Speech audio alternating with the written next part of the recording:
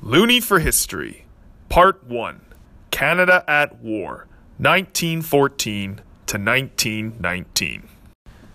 Episode 1, Leaving Home, the story of William Riley.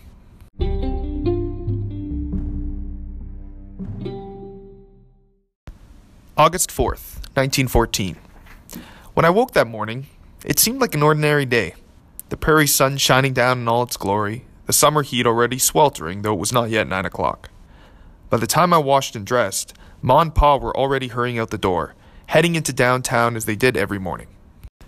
I soon followed, thinking cheerfully about how I wanted to spend my day. I decided to head to the university campus, where I would be starting classes in less than a month. Maybe I'll browse through the school bookstore, I thought, then get myself a sandwich at the cafe. As soon as I approached the steps of the cafe, I knew something had happened.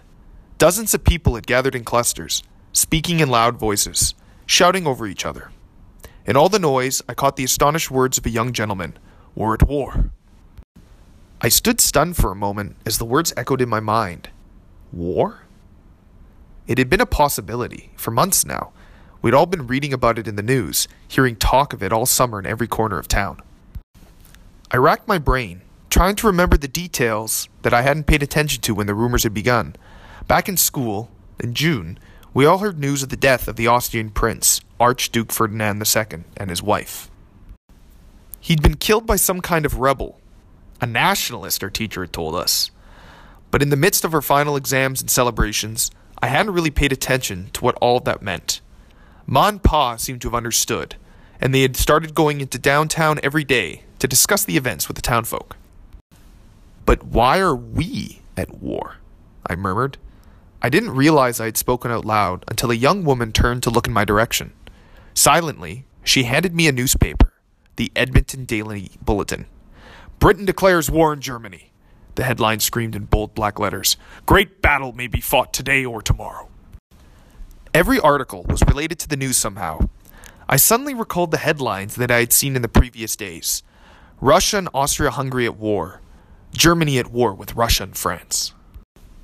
A familiar voice interrupted my thoughts. It was my best friend Jack, shouting my name as he hurried toward me, his face red with excitement. "Will, have you heard? Can you believe it?" He saw the newspaper in my hand and let out a cheerful laugh.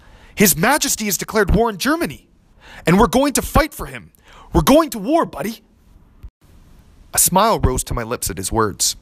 I thought about riding into battle, the banner of Great Britain and the flag of Canada flying high against the blue sky.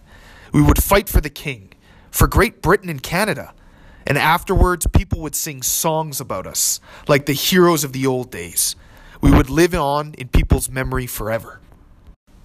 Still daydreaming, I let Jack lead me to the town hall to enlist. He told me that the military had already set up a station to recruit soldiers. They'd been expecting this, or at least they had known that this might happen.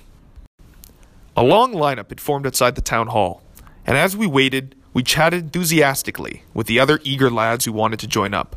None of us had any prior military experience. Like Jack and me, most of the boys had just finished high school.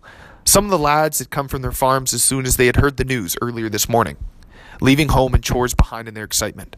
A few fellas had come here instead of reporting to the factory where they worked. We all wanted to be among the first to head to war. When I reached the front of the line, the corporal looked up at me with a smile. He asked for my name, and my heart swelled with pride when I answered, "Riley, sir, William Riley."